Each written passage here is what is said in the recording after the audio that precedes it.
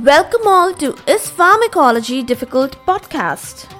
We got to know, we got to learn, we had seasons in the sun. With the end of season 1, I welcome you to second one.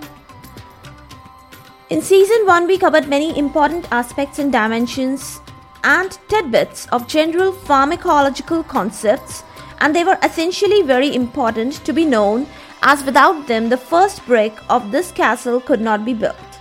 Let me welcome you all, bienvenue, to the knowledge land of season 2.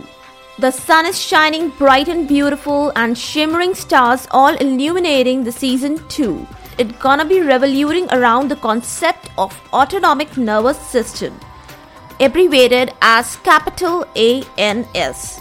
It is very important to know and enter the other systematic seasons, so you ought to build a profound aura of the basics, which gonna serve as a strong anchor if you wanna float safe or dive deep into the sea of this celebrated subject. For all the updates and latest episodes of my podcast, do visit www.ispharmacologydifficult.com, where you can also sign up for a free monthly e-newsletter of mine. It actually contains a lot of updates about medical sciences, drug information updates, and my podcast updates also.